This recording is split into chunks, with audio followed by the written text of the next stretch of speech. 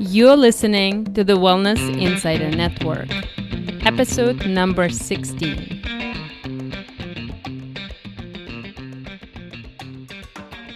Welcome to the Wellness Insider Network podcast, a place where you discover how to create a balanced, vibrant, and stress-free life with the right food, herbs, and self-care techniques. I'm your host, Lana Camille. I'm a college professor, drug information pharmacist, and an herbalist. Thank you for joining me on this adventure. Let's get the show started.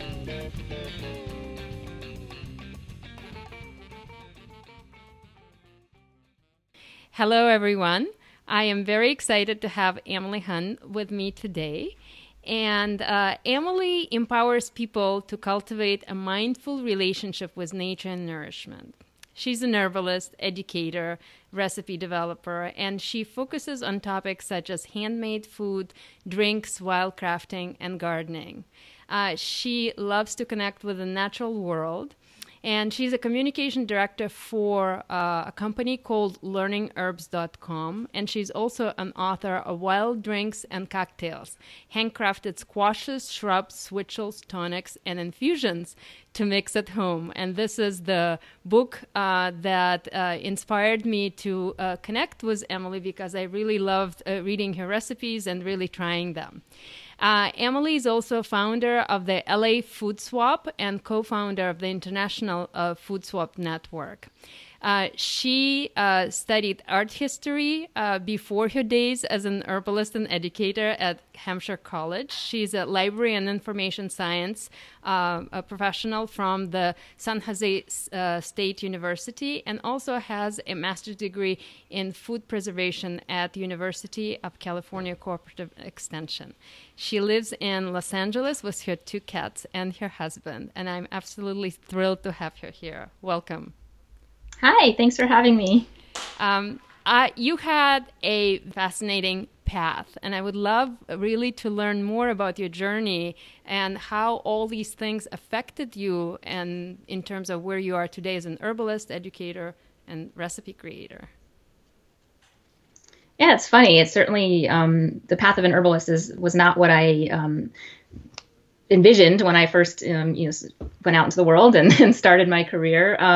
But when I look back, I can kind of see all the different strands and how they wove together. I grew up with 2 parents who were acupuncturists, so holistic health was just dinner table talk. It was something that I grew up with, and my parents were also gardeners, and we spent a lot of time hiking and connecting with nature. And so I think those things were always in there. But of course, when my father approached me and thought, maybe you should become an acupuncturist, you can work with me. I was like, no way, I'm not interested in health. Mm-hmm.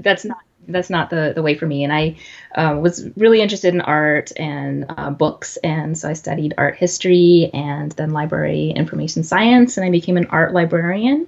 And that was something that I really, really loved. But along the way, I was also always really interested in cooking and making things by hand and food and drinks. And so I became a recipe and food blogger on the side. So while I was a librarian, I was also writing primarily for a website called thekitchen.com. Mm-hmm. And so I did that. And then there came a point when my entire department at the library was laid off. Okay. And it wasn't really, that was a career that I thought I would have for the rest of my life. But at that point I thought, well, let's see what else is out there. So I started to pursue more of the recipe development part of my work, and working as a food and drink writer. And that whole time I grew up in Texas, but I moved to Los Angeles. My husband is from here. And so part of just getting to know this huge, crazy metropolis of Los Angeles was actually connecting with the pieces of nature that I could find in LA, mm-hmm. Which probably doesn't immediately come to mind when you think of LA, but my husband grew up here and he was very connected to the land. And so I spent a lot of time out hiking and learning about all the plants that were around us. And so slowly those wild plants and herbs kind of infused their way into the food and drink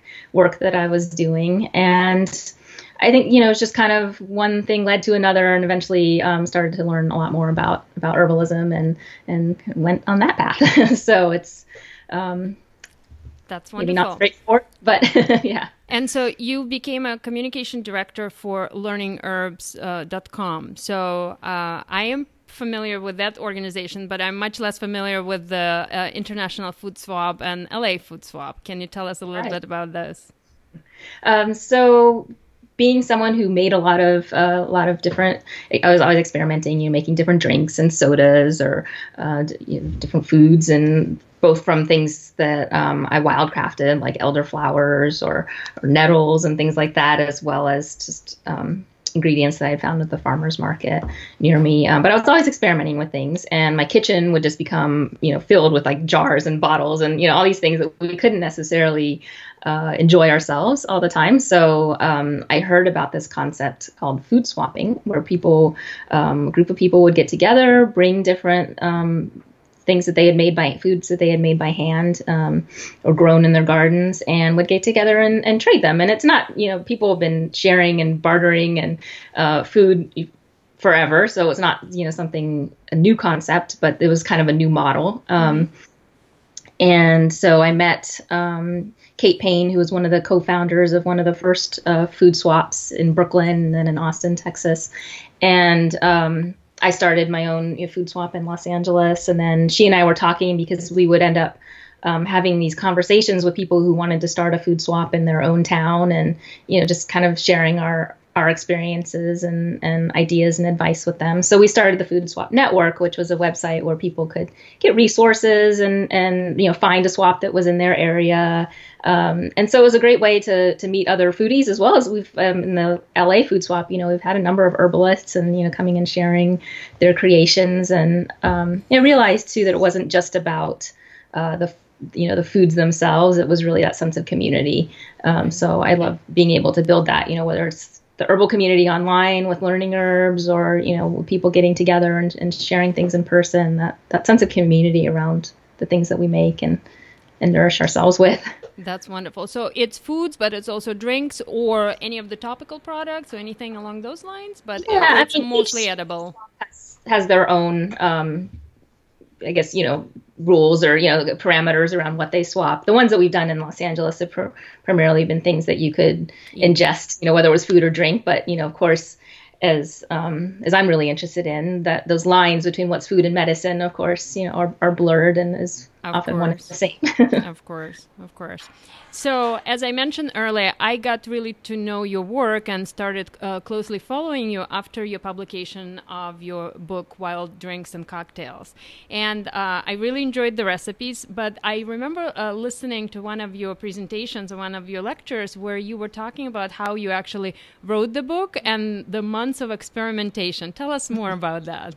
Yeah, so the book, it was funny. It was this little kernel of an idea of doing a book like this had been in my mind for a while, but I thought no one's going to be interested in that. That's too strange. It's who would really be interested in a cookbook about herbal drinks or wildcrafted drinks? Well, turns out someone was interested.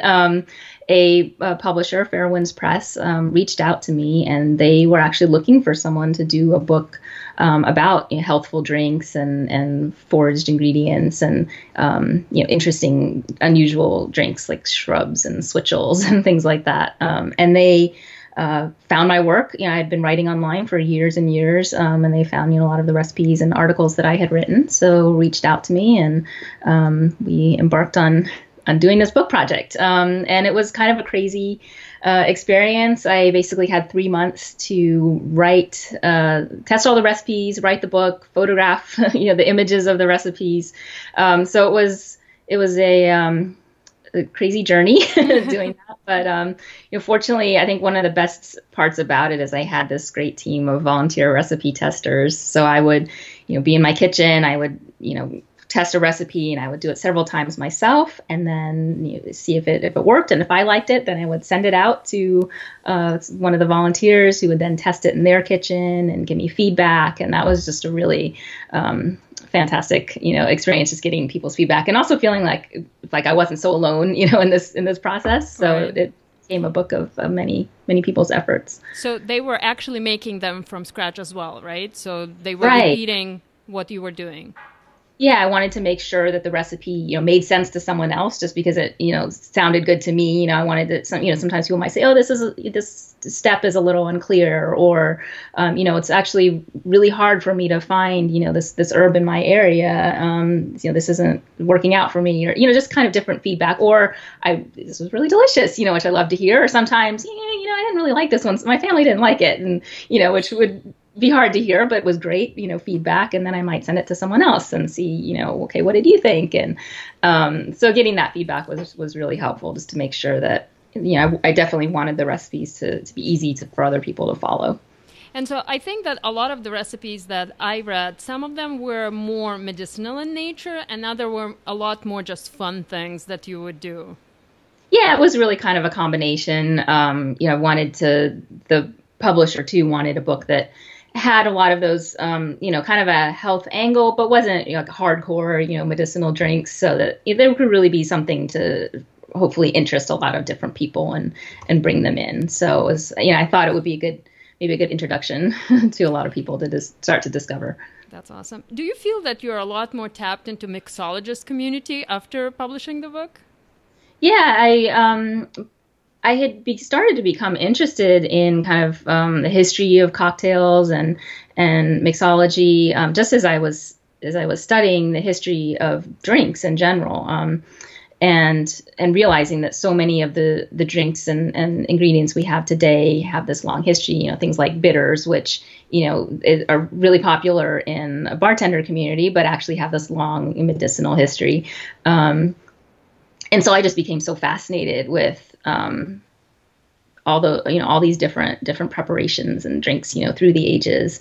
And then I reached out to a local mixologist, Matthew Biancaniello, who is total chef genius, mad scientist, a cocktail crafter, and just asked, I said, hey, could I apprentice with you for a while? So, I spent several months, working with him, just kind of learning more about crafting cocktails. And so I felt like that gave me some of the confidence to write about these things that maybe I was experimenting myself, but got more experience. I checked out his website when I was preparing for this interview, and it is absolutely fascinating. But it sounds like he uses herbs a lot less. He's using more fresh fruit and various other things, but a lot fewer herbs than perhaps are in your recipes. Am I correct? Yeah, his focus isn't medicinal herbs, but he would bring in just so many fascinating ingredients. And would use a lot of, interesting, different varieties of shiso or mint, or some of the Latin American herbs like papalo and huacatai, and all these, so he would incorporate, a lot of interesting things, maybe not with the herbalist bent, but it was fun to work with different ingredients that way. That's fascinating. So after doing the apprenticeship with him, and after writing the book and experimenting with different things, are there several go-to recipes that you typically gravitate to? My favorite is just kind of working with whatever I have. So whatever happens to be in season. So if I'm out walking in the neighborhood and there's a bunch of, wild radish plants or something like that, then I'm like, okay, how can we turn this into a drink? Or if I'm in my garden and we've got a bunch of, the lemon balm is going crazy, okay, what can we do here? So although the book has kind of specific recipes, I was hoping that it would also just kind of teach people an approach that, okay, if you have, a bunch of herbs, whether it's dried herbs or something from your garden or your market, that there are ways you could make a syrup out of it. And then you could take that syrup and then maybe you turn that into a soda. And so, yeah, I think I have a few favorites in the book, but really I love that connection with working whatever nature is providing at the time. And also learning just the approach to it. So I really appreciate that.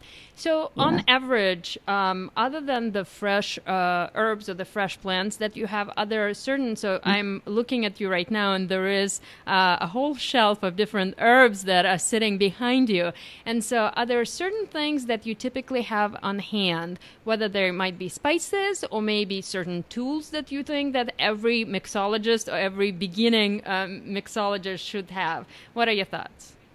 Yeah, as far as tools, I think you want to have a lot of jars, both so that you can store your dried herbs in the jars. You can use those for if you're making an infusion, like an infused liquor or an infused honey. You can make that in your jar. Then once you make a syrup, you can store it in your jar. So my poor husband, feels like I think our lives are overrun with jars sometimes, but that's one thing to have, lots of different bottles, things to strain with. And I don't want people to feel like this is something that's super complicated or expensive and that you have to have a lot of, you can kind of use what's around the house. But I love, I love all the tools myself. So I have many different sizes of strainers and funnels and things like that. I enjoy all that. A lot of the recipes, if you're going to do it on the stove, it's just a saucepan, something you already have in your kitchen, open spoon. So it's doesn't get too complicated. As far as ingredients go, I always have things like I love using fresh ginger, but I also always have dried ginger root on hand. I have things like dried rose hips. A lot of ingredients, especially to make bitters. I'll have like dried citrus peels, orange, lemon, grapefruit, things like dandelion root, burdock root, gentian root, kinds of. But I think I like people to, follow what their own senses and the things that taste good to them. So, so if there's an herb that's calling to you, whether it's fresh or dried, and it can be fun to experiment with it in both forms too, and see how it tastes different and how it feels different in your body. And so I really encourage people to, you don't have to have 100 different plants with you. Just to start with one or two and play with those. I really like that message that it's important to start with just one or two or a couple of things and not get overwhelmed with the diversity that surrounds us. So thank you for that. Right. In general, in addition to your books, are there other resources that you would recommend for anyone that is trying to learn more about preparing herbal cocktails and drinks, or just in general, maybe cooking a lot more with things that they wildcraft and things of that type? Yeah. Let's see. Well, in terms of books that are specifically about cocktails, there's a book called The Bar Book by Jeffrey Morgenstern, and that one, if you're interested in the cocktail realm of things, that one's awesome. If you're interested in books about bitters, there's a great one called Bitters by Brad Parsons. And that one will help you both make bitters as well as use them in different cocktails, so you can kind of see different ways to use them. There's also a great cookbook that's not drink focused, but about the bitter taste by Naomi Dogood, and just called Bitter. And that one, no, I'm sorry, I have the wrong.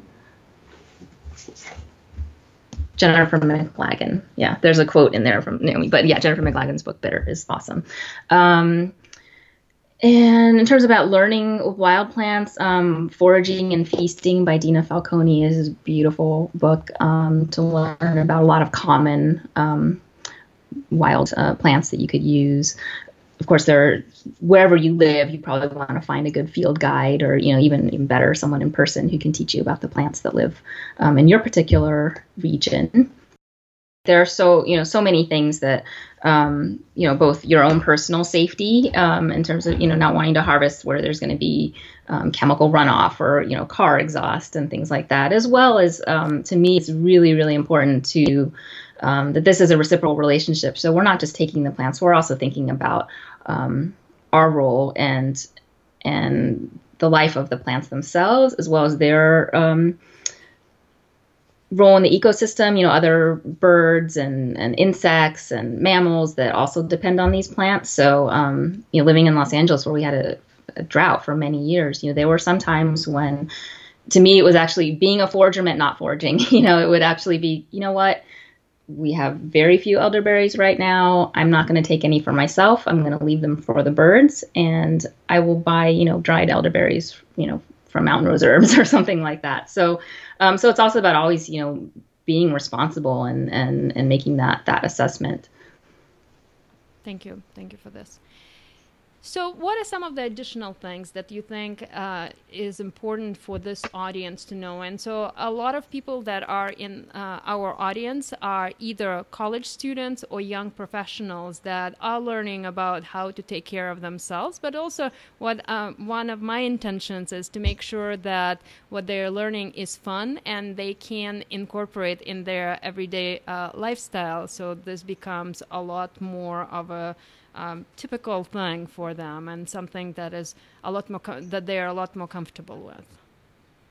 Yeah, I think that's so important. Is that I really want people to feel that it's something simple and approachable, that anyone can do it. You don't have to be, a clinical herbalist that has studied for 20 years, or you don't have to have a lot of complicated equipment or ingredients. That this is really something you can, you can start as simply as just buying some mint from the grocery store and adding that to a drink that you wouldn't normally, maybe you can make a tea with it, but also like you're making a cocktail with for your friends or your family, and you could just add a little sprig of that, and so you can start really simple, and then as you start learning about more plants and more ingredients, then just think of ways that you might incorporate that into your everyday food and your drink. I think it's really about using your own senses too, like what feels joyful and wonderful to you, that if you smell it and you're like, and that, sparks something in you, or it looks beautiful. It of course tastes, good to you. So to incorporate those things, because that's it, that's the way that plants will really become part of our lives. If we're taking that pleasure in it also. Thank you. So Emily, I remember seeing one of the pictures either on your website or somewhere else, or maybe in your book, where you had different cups and different glass jars with little pipettes. So do you teach classes? When you teach classes with the cordials and drinks and cocktails, what usually happens in that environment? And how would someone try to do it maybe in a different place? Yeah, I do teach classes, and that was something that, I think as I have evolved, as an herbalist and a teacher, something that I was so shy about doing and would never have, thought about teaching a class, but people would more and more ask me and they wanted to learn, and I thought, well, I have things to share. So I think part of that responsibility is sharing these things with other people. So I do teach a lot of classes now. The picture you saw was probably from a bitters class, which is one of my favorites to teach and one of the most popular ones that people ask me to teach, where I will make up, I tend to go overboard because I'm having so much fun, and I'll just make dozens and dozens of different tinctures of different herbs and have them out on a table for people to experience and mix and play with and make their own bitters. But coming up, I have a couple classes on tea blending and making mocktails with tea. So again, different ways that people can incorporate these plants into their own daily lives and also share it with other people, because I think it's, as an herbalist, you want everybody to love, salves and tinctures and, things like this. But sometimes that's not going to be so appealing to other people right off the bat. But you give them a beautiful, delicious drink and they're like, oh, interesting.